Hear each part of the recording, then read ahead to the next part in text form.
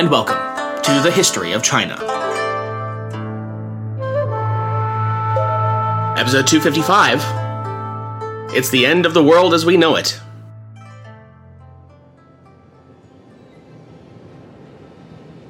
Banditry everywhere, and every day worse than the day before. Communication between North and South has been almost completely cut off.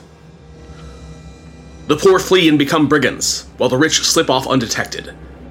Merchants are not moving goods, and all the roads are blocked. Official reports to the Ming throne from the mid-Grand Canal region, 1632. Massive droughts, locusts, the price of millet soared. The corpses of the starved lay in the streets. Grain reached 3/10 to 4/10 of an ounce of silver per peck. Normally 1/30 of an ounce of silver per peck. From the Shanghai Xinzhi Gazetteer, 1641. The great majority of the people have died. Of every 10 homes, 9 are empty. From the Yunzhongzi, 1652. Hey everyone, and welcome back. Sorry for the bit of a delay there. Unfortunately, due to a bad chest cold, which seemed like it might have been, but then turned out wasn't COVID-related, thankfully. I had my voice completely stripped from me for the most part, for the better part of, about a week and a half, which meant that recording was just not in the cards. Fortunately, we're all back to better for the most part. You might hear a little bit of a frog still in my throat, but I think I'm mostly back to good. Good enough to record at least. Alright, so let's get into it. Last time, we bore witness to the birth of a new dynastic regime poised to sweep down from the north and begin its period of glorious rule. That of the Manchu Qing, under the dragon banners of the Eisen-Gyoro ruling house.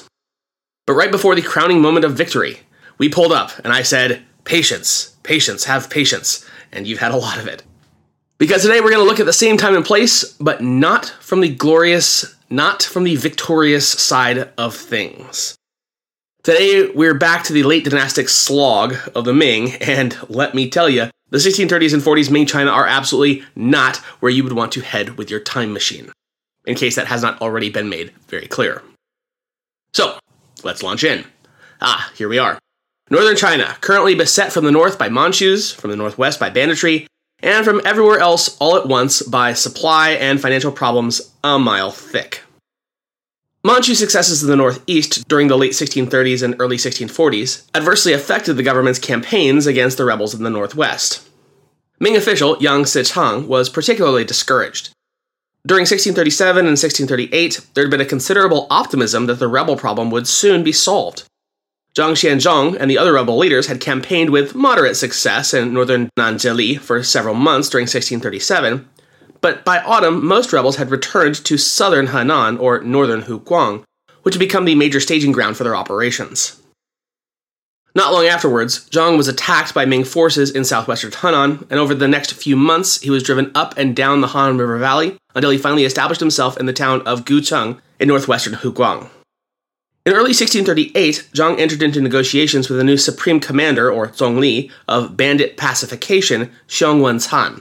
Famous because a decade earlier, he had persuaded the pirate leader, Zhang Zhilong, to surrender and serve the Ming cause instead. Despite vigorous protests from some of his subordinates, Xiong remained convinced that this approach to pacification was effective. In May 1638, Xiong accepted Zhang Xiangzhong's surrender and installed him as a government commander in the Gucheng area. This arrangement lasted for nearly a year, during which time Ming forces brought substantial pressure to bear on rebel groups operating in Shanxi, Henan, and Huguang, and in particular on the still obstinate rebel leader, Li Zicheng. Late in 1638, Li suffered a severe defeat on the Shanxi-Henan border, and had to spend most of the next 2 years rebuilding his shattered forces. So, let's pull back and give a little bit more information on these two rebel leaders, Li Zicheng and Zhang Xiangzhong. Both Li and his fellow outlaw chief Zhang hailed from small communities in northern Shanxi, a region perennially prone to severe drought. Both born on or around the same year, 1605, both would have been in their early to mid-30s by this point in the late 1630s. Early in his career, Li got a job at a government postal station circa 1627, but lost it when the station closed 2 years later thanks to Ming monetary cutbacks. He thereafter worked as a tax collector, with a brief stint in the soldiering life, but in time drifted into the life of banditry. As time went on, his skills on horseback and ability to ride with rapidity here and there would earn him the moniker of Chuangwang, or the Dashing King, a title which he apparently inherited from a fellow outlaw upon his death in 1633. Zhang, meanwhile, boasted a significantly more dramatic background. He was notable for his pockmarked face, possibly from surviving a bout of smallpox as a child. As a teenager, after apparently killing a classmate in the course of a dispute, he was disowned by his family and exiled from his community. How much of that tale is true is unknown, but at least him attending school for a time seems to be true, as two Jesuit missionaries who met Zhang later in life affirmed that he was indeed literate. A young man with a short fuse and a bent toward violence only had a few possible outlets in life in the 17th century, and Zhang Xiangzhong found that his, at least for a time, was in the army. While serving, he was given the name Huang Hu, or Yellow Tiger, on account of, quote, his yellow appearance and his tiger chin, end quote. However, in 1629 or 30, Zhang was accused, perhaps falsely, of plotting mutiny against his commander, and was spared from execution, the tale goes, only by the intercession of another officer. He was nevertheless drummed out of the military, and without any skills other than fighting, turned to the only quote-unquote career option left open to a man such as him, banditry. He soon thereafter set himself up as a rebel lord in northern Shanxi, calling himself Bada Wang, or the Eighth Great King. Li and Zhang were among the many peripheral young men across northern China who formed, dissolved, reformed, and merged innumerable bandit gangs over the subsequent decade.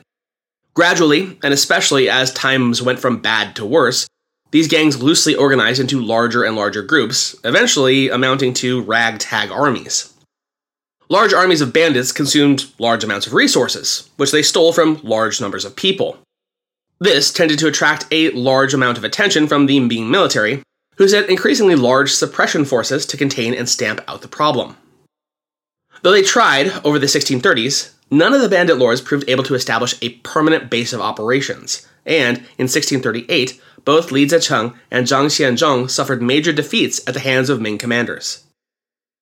In almost any other time and any other place, this would have been the end of the road for them, and neither would have been given the opportunity to revive their military fortunes. But it was 1638 in North China, and so just when victory over the rebels seemed within reach, the Manchu forces invaded. As city after city in Beizhi and Shandong fell to the invaders, the government was forced to withdraw men and materials from the northwest. Within months, its pacification efforts there were in ruins. In June 1639, Zhang Xiangzhong repudiated his agreement with Xiong Wencan, and less than 3 months later, scored a spectacular victory over government forces in the far northwestern portion of Huguang.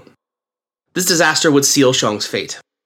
He was stripped of official rank, arrested, and eventually sent to Beijing for trial.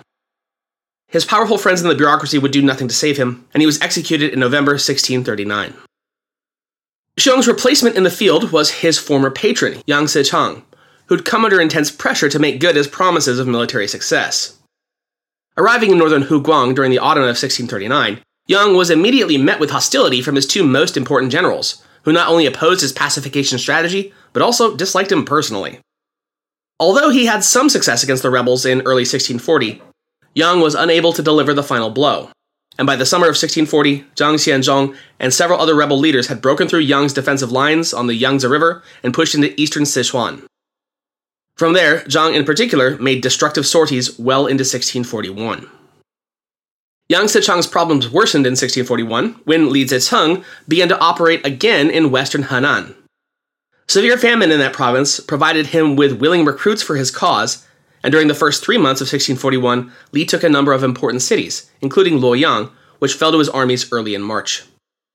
Among the captives taken at Luoyang was a notoriously profligate imperial prince who was executed, dismembered, and apparently eaten to demonstrate the rebels' deep animosity towards those who lived in luxury while their countrymen starved. As these events were taking place in northern Henan, Zhang Xiangzhong made a lightning strike from Sichuan into Huguang, where he captured and executed another imperial prince at Xiangyang. Zhang's bold move took Yang Sichang completely by surprise. Unable to counter the rebels, Yang committed suicide. As for the bandits, within 2 years of what should have been career and life-ending nadirs, they had rebuilt their mobile war machines to such an extent that both Li Zicheng and Zhang Xiangzhong began to see themselves as more than just bandits, but warlords, perhaps with even dynastic ambitions. While banditry raged across the west and north, further economic and trade problems were happening along the coastal regions of Ming. In 1639, events in Japan and in the Philippines combined to create serious difficulties for key sectors of the Ming economy. During the summer of 1939, the Tokugawa authorities refused to permit merchants from Macau to trade at Nagasaki. This abruptly ended nearly a century of lucrative trade that had brought vast quantities of silver from Japan to Canton and other Chinese markets. And while Dutch and Chinese traders continued to ship Japanese silver to China through the 1640s, the amounts involved were much smaller than they had been during the heyday of Sino-Japanese trade earlier in the century. Several months after the Portuguese had been expelled from Japan, Sino-Spanish trade in the Philippines, already greatly reduced, came to a virtual standstill. Tensions between the Spanish and the Chinese in Manila exploded into violence, leaving more than 20,000 Chinese dead. As a result, very little New World silver flowed into China from the Philippines during the next few years. Since domestic bullion production could not meet the demand for specie, these developments had a powerful deflationary effect on an economy already beset with problems. In the advanced regions of the southeast, the value of silver increased sharply in the early 1640s, while silver prices for many cash crops and manufactured goods plummeted to previously unimagined lows. This, in turn, led to increased hoarding. Substantial quantities of silver were removed from circulation as people prepared for worse times ahead. The crisis became more severe during the summer of 1639, when the Chongzhen Emperor agreed to increase taxes once again to finance Yang Sichang's grandiose Bandit Pacification program. Whatever additional revenues this increase may have raised, and many were unable to find sufficient silver to pay the old rates, much less the new ones, the government's military needs further complicated the money supply problem by drawing more bullion out of the private sector. As if that weren't bad enough, there was also the weather. To say that the climate and weather conditions across the 1630s were bad would be a phenomenal understatement. Timothy Brook summarizes the suffering across China, but especially northern China during this decade, succinctly as follows, quote, "The first of the serious famines began in 1632, the 5th year of the Chongzhen era. The court that year was inundated with memorial after memorial, reporting on extraordinary conditions all over the country and the extreme social dislocation that came along with it. After 1632, the disaster only deepened. Locusts began to appear on a massive scale in the 8th year, 1635. Then, finally, the dry weather turned to full-scale drought in the 10th year, 1637. For 7 years running, the Ming suffered droughts on an unprecedented scale. During the Great Drought that devastated western Shandong in the summer of 1640, the famished stripped the bark off of trees to have something to eat, then turned to rotting corpses. In the commercial city of Linqing, in northwestern Shandong, the desperate resorted to cannibalism. Famine spread its pall southward over the Yangtze Delta over the next summer. The drought continued for another 2 years." End quote. As noted, this intense and ever-worsening decade of suffering was only exacerbated with a general tax increase as of 1639, even as the deadly weather expanded to bringing terrible suffering to many areas of the country previously untouched or only slightly affected by the natural disasters of the 1620s and early 1630s. In northern Zhejiang, there were serious floods in 1639 and 40, drought and devastating locust attacks in 1641, and both drought and floods in 1642 to 43. Eyewitness accounts of conditions in this region during the early 1640s tell of mass starvation, hordes of beggars, infanticide, and cannibalism. Similar descriptions can be found for other parts of eastern and southeastern China during this period. And in many areas, famine was followed by outbreaks of epidemic disease. The situation was made worse by widespread hoarding and speculation of grain, which drove food prices up just when the amount of silver in circulation was contracting sharply. Although the droughts, floods, and locust attacks were calamitous, there still is evidence that rice was available in many famine areas in the southeast during the 1640s. The problem was, it was too expensive for most people. With famine, drought, and cold, there most certainly would follow disease. Known variously as the Chongzhen Plague, the Great Plague of the Late Ming, or the Great Plague of Jingshi.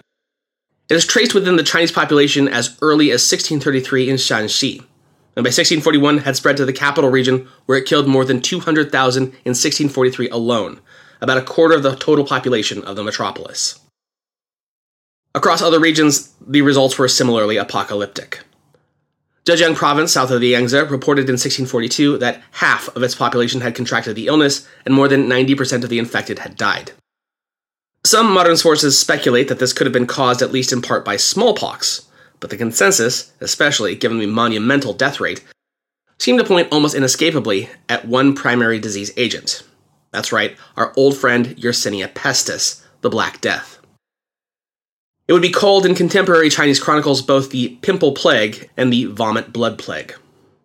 The cases that align with both bubonic and pneumonic forms of the plague were accompanied by that other great scourge of humanity, smallpox, as I mentioned. And in this at least, the Chinese got the better end of the bargain compared with their Manchu foes. An early form of inoculation, called variolation, had been pioneered in China less than a century prior. Eminent sinologist Joseph Needham puts it somewhere between 1567 and 1572, based on the alchemical principles that were at the forefront of Chinese medicine at the time. Named after the disease it was most commonly used against, smallpox or variola, it involves inserting or rubbing powdered smallpox scabs or fluids from infected individuals into scrapes made on the uninfected person's skin. Though this does sound disgusting, since the disease was introduced topically rather than through the respiratory tract and into the lymphatic system, it resulted usually in a significantly milder localized infection with far less morbidity, while also rendering full immunity to further smallpox outbreaks. As such, though the Chinese populace suffered greatly from the plagues ripping through their towns and cities in the 1630s and 40s, they were able to bear the costs of the infection far better than their Manchurian counterparts. From Brook, quote, "The Jurchen/Manchus had a particular dread of this disease, and were so anxious to avoid coming into contact with infected people that at several key moments in their military incursions throughout the 1630s, they fell back from an area in which contagion had been reported. Fear of smallpox was partly what ended Hong Taiji's foray into the North China Plain in 1629-30, end quote. In 1639, an outbreak occurred in Shandong at such a scale that it convinced the Manchus to completely cancel that winter's scheduled raid into northern China. Nor were these rolling series of plague epidemics confined to northwestern China alone. Shanxi was devastated in 1633, with it spreading 3 years later northwest through Shanxi and into Inner Mongolia. In 1640, the totality of Shanxi was infected, with provincial officials estimating that 80 to 90% of the provincial population had died. This is most likely an exaggeration, but still demonstrates the scale of the ongoing catastrophe. Nor was the south unaffected. The Yangtze Valley was struck with disease in 1639 amidst a mysterious explosion in the rat population, and returned 2 years later, infecting the whole eastern half of the empire. One particular Shandong county reported in 1641 that well over half its residents had died from the diseases that year. And what disease did not claim, the following summer's locust swarms did. The plagues of insects stripped the country bare, ravenously devouring everything and leaving the devastated populace with nothing at all to eat. One gazetteer added a personal, desperate note to his reports from the region, quote, "Among all the strange occurrences of disasters and rebellion, there has never been anything worse than this," end quote. These natural calamities took their toll on government finances. Taxpayers in Jiangnan, coastal Fujian, and other formerly wealthy regions of the empire defaulted and abandoned their properties. Tenants attacked landlords and rent collectors. Indentured servants rebelled against their masters. Urban workers rioted. Banditry increased. And hungry peasants roamed the countryside, taking food wherever they could find it. By 1642, the great city of Suzhou was in visible decline, with many homes vacant and falling into ruins, while the once rich countryside had become a no-man's land in which only armed men dared to enter. Desperate to turn the tide, the Chongzhen Emperor, on June 24, 1643, issued another edict, commanding all his subjects, from the highest official to the most menial peasant, to purge the evil thoughts lurking in their hearts, so that heaven might be persuaded to end the punishment of drought and bring back the rain. Their prayers, however, would prove to be in vain. Though the sweeping epidemics seemed to pause briefly in 1642, they came roaring back with a vengeance each year thereafter, devastating communities as far south as Jiangnan and Nanjing to the northernmost borders of Ming China. Quote, "It was understood at the time that Beijing was the epicenter of these waves of sickness, and that the Grand Canal, once the great avenue of national prosperity, was now a highway for the infected to spread the disease from the north." End quote. This rolling series of apocalyptic calamities, one atop the next, is what Timothy Brook terms, quote, "the Chongzhen Slough, the most prolonged series of disasters since the Taiding Slough in the 1320s, end quote. Crops withered, food supplies dwindled, and the commercial economy shut down, driving the price of grain to unprecedented levels. People had nothing with which to pay their taxes. Bad enough for them, it was still worse for the Ming government overall, which found itself without the means to do things like pay its soldiers guarding the borders, or the couriers who delivered vital messages to every corner of the empire. The imperial court tried every austerity measure it could think of. As early as the 1620s, Beijing had been adopting stringent new rules about who could use the courier system in order to limit its costs. In 1629, when that proved insufficient, they took the further step of closing some of its courier stations to save on staffing costs. But this was, in effect, putting a band-aid on a severed artery. Ultimately, the Ming state was forced to play its final card, the economic card that, if not used extremely carefully, can spell the swift doom of whoever employs it. They were going to start raising taxes. From Brook, quote, "Realistically, no amount of tightening was going to meet the unrelenting costs of waging war in Manchuria. The state saw no alternative to levying heavier and heavier taxes to keep pace with the soaring military costs. Black humor punned on the word Chongzhen and Chongzhen, meaning double levy, and called it the double taxation era. When 1644 arrived, 80% of the counties had stopped forwarding any taxes at all. The central treasury was empty." End quote. 5 months after Yang Sichang's suicide in April 1641, the Chongzhen Emperor ordered another prominent Donglin opponent, former Chief Grand Secretary Shui Guoguan, to commit suicide. Shui had been implicated in a corruption scandal that led to his dismissal in 1640. Although Donglin involvement in the affair is not clear, Shui's last words implicate one of the group's members. Just over a month later, in October, Zhou Yanru returned to Beijing to become Chief Grand Secretary, an appointment in which the Donglin faction once again had a hand. Since he had been instrumental in Qian Qianyi's dismissal during the early Chongzhen reign, Donglin's support for Zhou might seem extraordinary. But this return to office resulted from a compromise between warring factions at court who were trying to solve their differences so that the government could turn its undivided attention to the military and fiscal difficulties threatening the dynasty's very survival. The compromise, however, would prove to be a failure. It failed because certain idealistic Donglin partisans were unable to accept the pragmatic deals that kept the compromise alive. Early in 1643, some of these idealists tried to remove Zhou from office, and although he retained the emperor's confidence for some months to come, his bitterly divided administration failed to make much headway against the overwhelming problems that confronted it. Following his successful invasion of Huguang early in 1641, Zhang Xiangzhong had suffered some temporary setbacks, but by the end of the year, he had recovered enough to join with other rebel leaders in attacks on the western portions of Nanjili. He spent 1642 in this area, overwhelming Luzhou, Tongchun, and several other cities. However, he was unable to hold any of them for very long. Early in 1643, Zhang put aside his plan to attack Nanjing and moved west into Huguang, where government control was rapidly disintegrating. City after city surrendered to him, including the provincial capital, Wuchang, which fell on the 15th of July, 1641, after a short siege. Zhang toyed with the idea of establishing a permanent bureaucracy in Wuchang, but government forces from the east forced him to leave and push further south. He captured Changsha and Hangzhou early in October and spent the next few months in the area, directing brief campaigns into northern Guangdong and central Jiangxi. Once again, imperial armies forced him to retreat, and early in 1644, he was back in northwestern Huguang, poised for another invasion of Sichuan. Meanwhile, Li Zicheng achieved even greater success further north. By the autumn of 1641, a number of independent rebel commanders had submitted to Li's leadership, and during the last 3 months of that year, he had raided large portions of eastern and southern Henan without encountering serious opposition.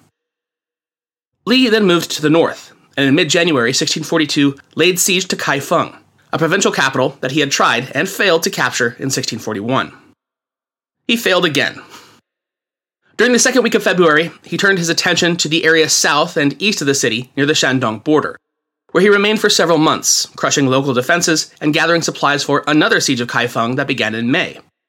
This would last nearly 5 months, and when it was over, several 100,000 people in the city were dead, some of starvation or disease, others in floods that swept through the city when the rebels cut key dikes on the Yellow River in early October. The devastation in Kaifeng was such that Li remained there only briefly before moving on to more promising areas. By November, he was back in the vicinity of Nanyang, 60 miles southwest of Kaifeng. After quickly disposing of an imperial army sent from Shanxi to surprise him, Li turned east and overcame the few remaining government forces in Henan that posed any threat to his dominance over the province. He then moved into northern Huguang. In January 1643, he easily defeated the poorly disciplined and thoroughly demoralized units under the command of Zhou, and his men retreated in disarray down the Han River Valley, while Li took the strategic city of Xiangyang. During the next few months, Li consolidated his power in the rebel movement by purging potential rivals and establishing a skeleton government to serve as an alternative to Ming rule. The name of Xiangyang was changed to give the city an imperial air. Officials were appointed to a traditional bureaucracy, and Li himself took even grander titles, although, for the time being, he refrained from proclaiming himself emperor.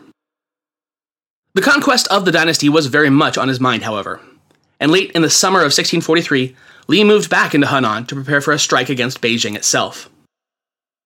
First, he had to deal with the supreme commander, Sun Chuanting, whom he had defeated at Nanyang in 1642. Since that time, Sun had built up a respectable fighting force in Shanxi. Although he questioned the wisdom of taking the offensive against Li, Sun obeyed his orders from the capital, and during late autumn entered Henan just south of the Yellow River. To the delight of the military planners in Beijing, Sun had considerable success against the rebels in the early stages of the campaign. Logistical and other problems prevented him from sustaining this offensive, however, and by early November, he was in full retreat. Li pursued him through the Tong Pass into Shanxi, and in mid-November, Sun was killed in a valiant last stand. On November 22, 1643, Li took the provincial capital at Xi'an, and within 2 months had brought most of the province under his control. The stage was now set for his advance to Beijing. In this push, he was aided, as he'd been many times before, by the Manchu threat. The Manchus forced the Ming to commit men and resources to the northeastern frontier that otherwise could have been employed against the rebels in Shanxi and elsewhere. In September 1641, the Ming supreme commander, Han Chengshou, who had been transferred from the northwest to counter the Manchu invasion in Beijing and Shandong during the winter of 38-39, was trapped by Hong Taiji's forces 100 miles northeast of Shanhai Pass while attempting to aid the Ming general Zhu Dashou, who was besieged at nearby Jinzhou. All rescue attempts failed, and both generals surrendered within 3 weeks of each other in March and April of 1642. With the fall of Jinzhou on April 8, 1642, Ming defenses north of the Great Wall virtually collapsed. Late in the summer of 1642, following the failure of secret peace negotiations with the Ming court, Hong Taiji pressed his strategic advantage by sending his elder brother, Prince Abatai, and other commanders on an extended campaign into eastern China that reached as far south as northern Nanjili. This campaign lasted for nearly 7 months. When it was over, Ming control in many areas had been seriously impaired. Countless officials and local leaders had been killed or had committed suicide during the fighting. Prince Abatai alone is reported to have taken 94 towns and cities, 360,000 prisoners, and vast amounts of loot. However much these figures are inflated, there can be little question that the destruction in Beijing, Shandong, and Nanjili crippled the Ming Dynasty's chances of staving off its now inevitable defeat. This campaign also brought an abrupt, ignominious end to Chief Grand Secretary Zhou Yunru's political career. In May 1643, when Manchu units moving north from Shandong were thought to pose a threat to Beijing, Zhou grandly offered to direct defensive operations at Tongzhou, a few miles east of the capital. His offer was promptly accepted by the emperor, but at Tongzhou he apparently decided to engage the enemy only if it became absolutely necessary. And since the Manchu forces were withdrawing to the north of the Great Wall, there was very little fighting to be had. Zhou nonetheless claimed a major victory, and on his return to Beijing late in June was handsomely rewarded for his efforts. Less than 3 weeks later, though, when the emperor learned about the truth of this quote-unquote victory, Zhou was removed from office. Later in the year, he was arrested on corruption charges, and, as a mark of imperial favor, permitted to commit suicide on January 15, 1644. By this time, the court faced a very bleak prospect indeed. One scholar has aptly described the situation. Quote, "In early 1644, arrears in army pay had accumulated to several million taels of silver, while tax payments from the south arrived only in small parcels of several tens of thousands. The imperial granaries were now practically empty. Unable to meet the ration requirements with husked rice, the Ministry of Revenue purchased small tonnages of miscellaneous beans in its place. When Beijing itself was besieged, the garrison had not been paid for 5 months. Troops were called to duty without cooking utensils. Each soldier was issued 100 copper cash and told to purchase food as he could. Morale and discipline sank to such a low point that a general reported, 'When you whip one soldier, he stands up, but at the same time another is lying down.' It was not surprising that the dynasty was about to fall. It was a wonder indeed that it had survived until then." End quote. For the majority of people in North China at the time, and for most historians subsequently, the end of the Ming Dynasty came shortly after midnight on April 25th, 1644, when, accompanied by a loyal eunuch, the Chongzhen Emperor climbed a small hill in the palace compound and hanged himself from a tree in a pavilion that housed the imperial hat and girdle department. 11 weeks earlier, in Xi'an, Li Zicheng had announced the establishment of a new dynasty, the Shun. During the intervening weeks, his forces had overwhelmed the last vestiges of imperial resistance in Shanxi, crossed into northwestern Beijing, and by April 24th were camped on the outskirts of Beijing itself. The Chongzhen Emperor, having rejected suggestions to flee south and lend his legitimacy to a resistance movement already being organized there, at the last moment changed his mind and tried to escape dressed as a eunuch. When this failed, he is said to have gone to his death less than nobly, blaming nearly everyone but himself for the disasters that had befallen his dynasty. Some of his ministers behaved with more dignity, accepting their share of the responsibility and committing suicide to repay the emperor and the dynasty for the benefits they had received. Some accounts tell it that, before acceding to the inevitable, the Chongzhen Emperor penned a final letter saying, "I die unable to face my ancestors in the underworld, dejected and ashamed. May the rebels dismember my corpse and slaughter my officials, but let them not despoil the imperial tombs, nor harm a single one of our people." Yet other accounts have it that the only thing written near the body when it was found the following morning were the words Tianzi, Son of Heaven. On the morning of April 25th, 1644, when Li Zicheng's soldiers finally appeared in the capital's streets, they went about their assigned tasks with a remarkable degree of restraint. Violence against civilians was not tolerated. Looters were summarily executed. And by the time Li arrived at the imperial palace in the early afternoon, an atmosphere of calm had begun to settle over the city. Much of this disciplined, orderly transition was due to a number of former Ming officials and Confucian advisors who had joined Li's cause during the last years of his campaigns in the northwest. These men were determined to help him establish a new dynasty, in fact, as well as in name. Anything that might detract from Li's dignified and, to their minds, inevitable accession to the throne had to be prohibited. Li himself seems to have been genuinely sad when he learned that the Chongzhen Emperor was dead. Frederick Wakeman suggests that this was because he, quote, was aware of the horrible onus attached to regicide in Chinese political judgments, and he may also have realized that usurpers seldom hold the throne for long, usually being succeeded by one free of blame for overthrowing the previous ruling house. End quote. This may explain why Li repeatedly postponed the ceremonies that would have made him emperor, preferring instead to retain the title Prince of Shun, which he had taken in Xiangyang in 1643. Whatever Li's qualms about acceding to the throne, organizing and staffing his bureaucracy could not wait. Although most of the key positions went to men who had surrendered to Li before 1644, an acute shortage of qualified personnel in his own ranks forced him from the very outset to draw the talent and expertise of thousands of Ming bureaucrats and clerical workers who were still in Beijing. It proved an uncomfortable arrangement for both sides. Much of Li's earlier anti-government propaganda had been directed against the Beijing establishment, and neither he nor his aides were in any mood to forgive or forget. For this reason, most of the men selected to serve in the new administration were low-ranking bureaucrats, who, in theory at least, had not been directly involved in formulating the policies that had led to the Ming's collapse. Some of those who did not obtain posts in the Shun government soon faced a fate far worse than unemployment. Within a week of his arrival, Li Zicheng was facing the same problems that had confronted the Chongzhen Emperor during his final months on the throne: how to pay his troops. The vast wealth Li had expected to find in the imperial treasuries turned out, surprise, had actually dried up long ago. In early May, he approved the suggestion that funds should be collected from the large number of Ming officials who were under arrest in various military camps in the city. Knowing that voluntary contributions would be difficult to obtain, the generals in charge of these camps began a systemic and horrifying regimen of torture to obtain what they wanted. Many prisoners died as a result. By May 12th, even Li realized things had gone too far and stopped the proceedings.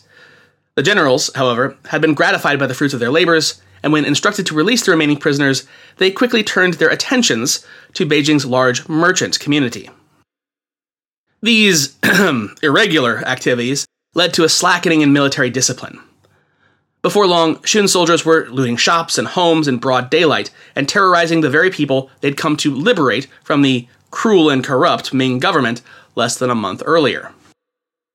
Li's attempts to restore order were unsuccessful, and when he rode out of the capital on May 18th to direct a campaign in eastern Beijing, his dynastic mandate looked decidedly tarnished.